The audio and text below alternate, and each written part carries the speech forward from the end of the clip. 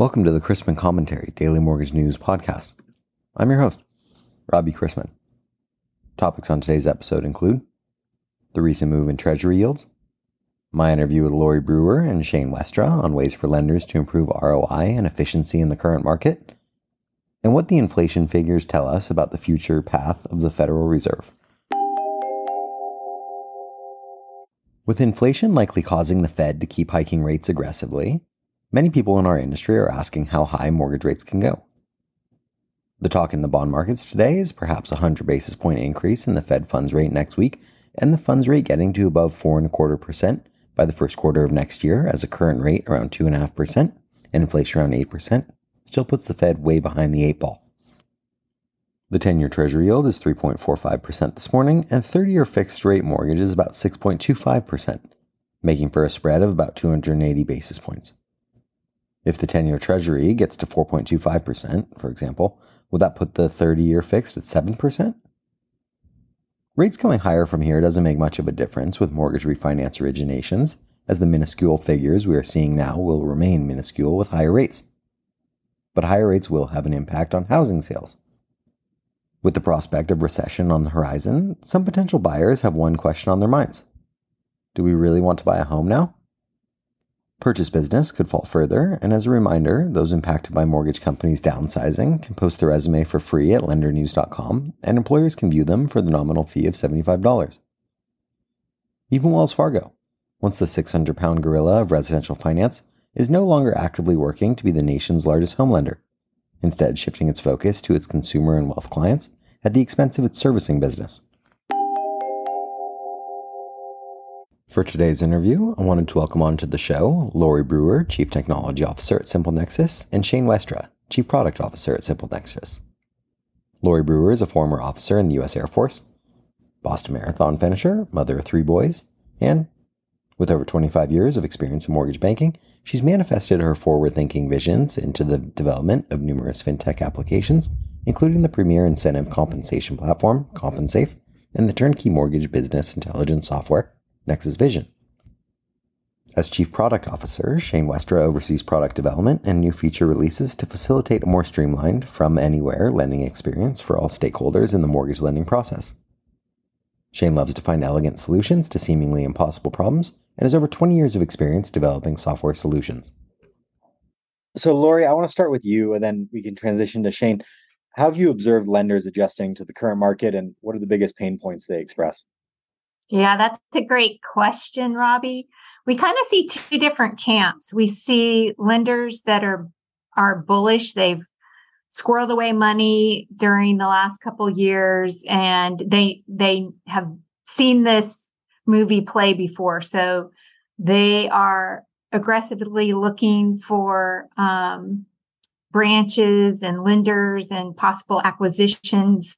And they're going after business now. And of course, most of those lenders have servicing portfolios that they can lean on. And then the other side of that teeter-totter are the lenders that maybe didn't save for a rainy day. And now they're really looking at their expenses and they're trying to cut back wherever they can. The problem is, with production down, maybe 40% for some of the lenders that aren't as strong in the purchase market, you can't just cut 40% of your expenses right off the top. It's very hard to do. So, we see some lenders struggling with that, and probably they're becoming the acquisition targets of the other lenders. So that's what I've been seeing and hearing about. Shane? Yeah, like Lori said, hopefully the best lenders have predicted this and kind of bolstered their war chest and are ready for it, because it is a great time, if they're prepared, to then focus on creating these efficiencies and cleaning shop and making sure they've got all the processes set up properly, because whether they've got a great war chest or not, everyone wants to reduce costs, especially in these market conditions. So using automation and some of these improvements through technology and other means is a great idea for all of them. Because really, even saving extra hundreds of dollars per loan, that can make the difference between losing money on each loan or remaining profitable in these conditions. The other big pain point that I've seen is just getting leads in the door. With the swing towards purchase market, a lot have just been so overly reliant on refis and have neglected their real estate agent network and other referral partners. And so really bolstering that up and, adjusting the way they do business to get those leads in the door is very, very important. Lori, you mentioned that lenders need business intelligence to keep a short leash on expenses, and that's crucial right now, as much as crucial as it has been over the last several years. How are lenders using Nexus Vision to do that? Sure. So Nexus Vision is our business intelligence and analytics platform, and we pull in the production, current day real time data from the LOS, and then also marry that with your general ledger data and your payroll data. And because we also have CompensSafe, we have the industry's the most data on who's being paid what. And so when we put all of that together, we can get a really good picture of who's possibly waiving, giving lender credits, or having tolerance cures, not watching the pipeline as closely as they should be. And if they're also on a high commission plan, then those two things together are what lenders are really looking at now and trying to get a picture across their organization on who's bringing in a lot of production and not having lender credits or tolerance cures are the main things we see being watched, along with other expenses. And it's interesting because sometimes your largest lenders from a production point of view are not the largest producers on a revenue perspective, especially because of how LO Comp works. LO Comp is cannot be based on revenue anymore, in the last decade because of the LO Comp rule. And so an LO doesn't necessarily, their commission is not impacted at all if they have to lower rates or give lender credits. So it sets up this interesting dynamic that with our software, you can watch and see how that's possibly showing up in specific branches that might not be trending in the right direction, along with the expenses and tools that, as we've tried to implement technology across our mortgage shops to help us close more business, that technology is really expensive and the cost per loan just keeps going up. And over the last 2 years, unfortunately, lenders hired instead of they weren't able to rely on that technology like they should have been. They had to hire bodies. And so now they're really taking out a microscope and looking across their organization for where they may have to cut.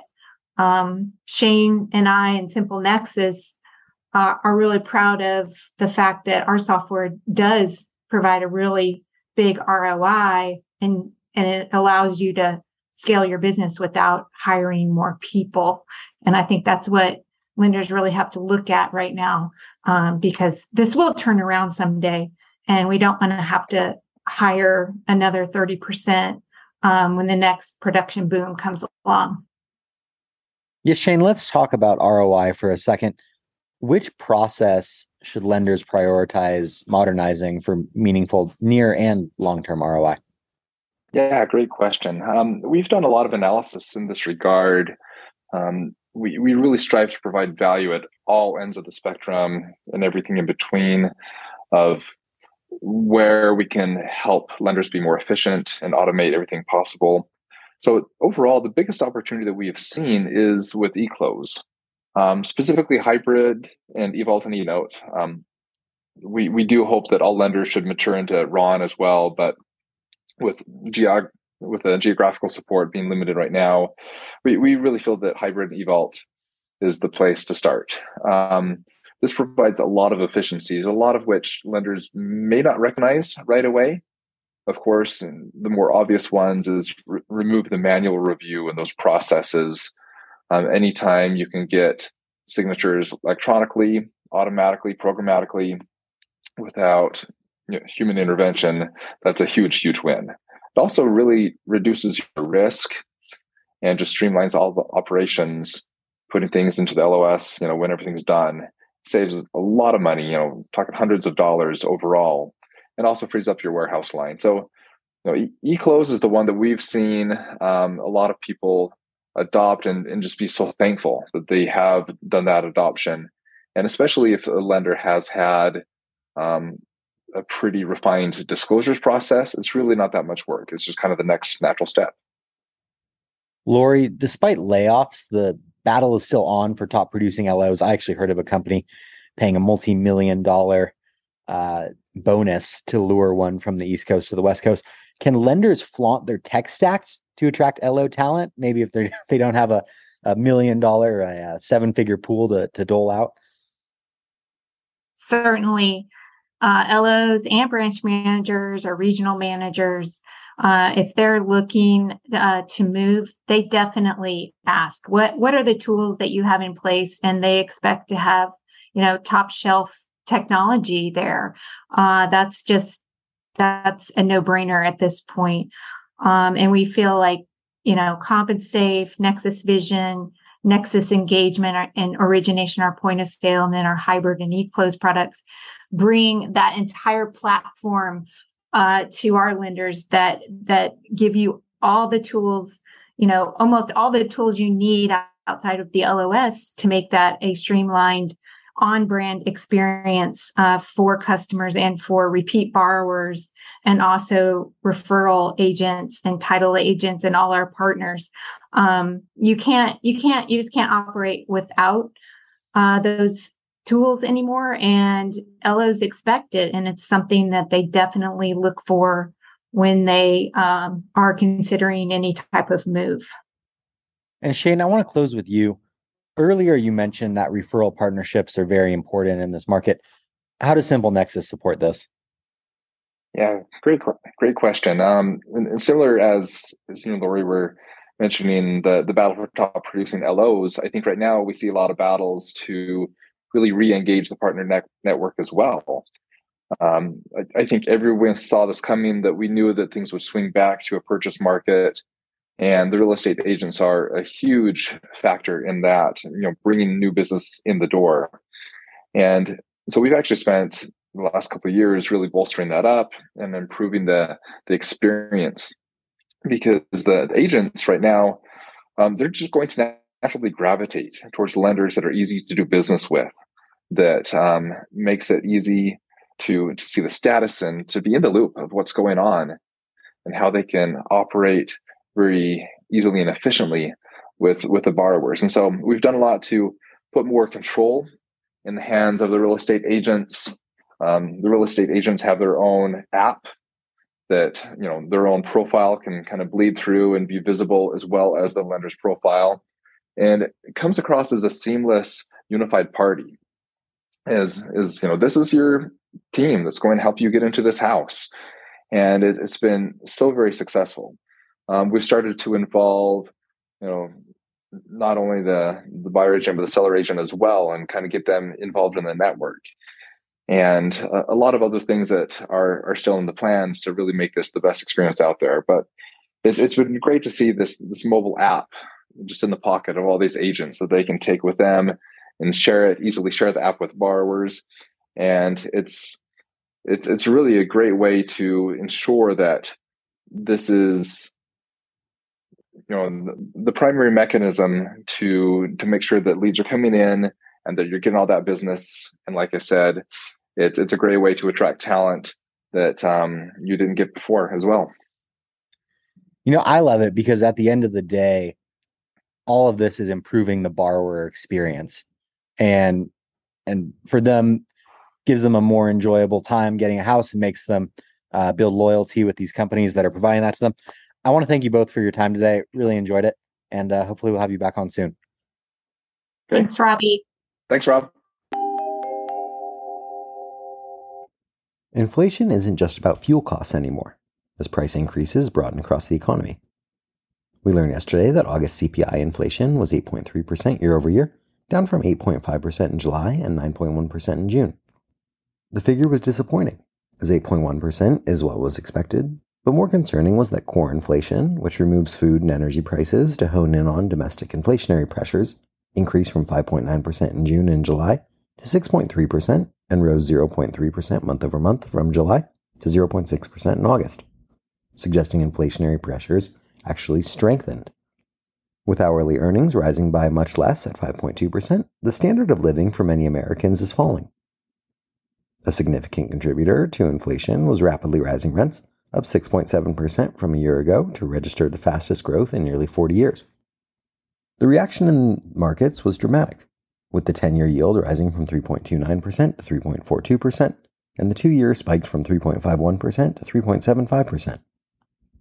The Fed funds futures were already predicting a 75 basis point increase at next week's Fed meeting and are now pricing in an 18% chance of a 100 basis point rate hike. The impact of 225 basis points in rate hikes, which would be 75 in June, July, and September, hasn't even begun to be felt. November futures are now pricing in a 75 basis point hike as well, raising the chance of a hard landing in the U.S. economy. We are conceivably talking about 400 basis points in hikes over the course of 9 months, which is comparable to the rate hikes in the early 1980s in terms of magnitude. And remember, we started the year with negative GDP growth, which means we could be looking at a major slowdown at the end of the year. Turning to today's calendar, mortgage applications decreased 1.2% from 1 week earlier, according to data from MBA. Activity was expected to remain subdued, with mortgage rates rising to around 6% in the reporting period. And following yesterday's retail inflation report, wholesale inflation is on today's docket, with the August PPI down 0.1% month over month and up 8.7% year over year. The headline figure was expected to decline 0.3% month over month, with the year over year rate ticking down to 8.5% from 9.8% in July. The New York Fed will conduct their last MBS purchase operation for the foreseeable future, with paydowns in the Fed portfolio expected to be well below the $35 billion tapering cap, when it purchases up to $387 million of Ginnie 2 4% through 5% later today. We begin the day with agency MBS prices worse a quarter, and the 10-year yielding 3.46 after closing yesterday at 3.42%. Let's wrap up with a joke and some housekeeping. After an unsuccessful harvest, why did the farmer decide to try a career in music? Because he had a ton of sick beets.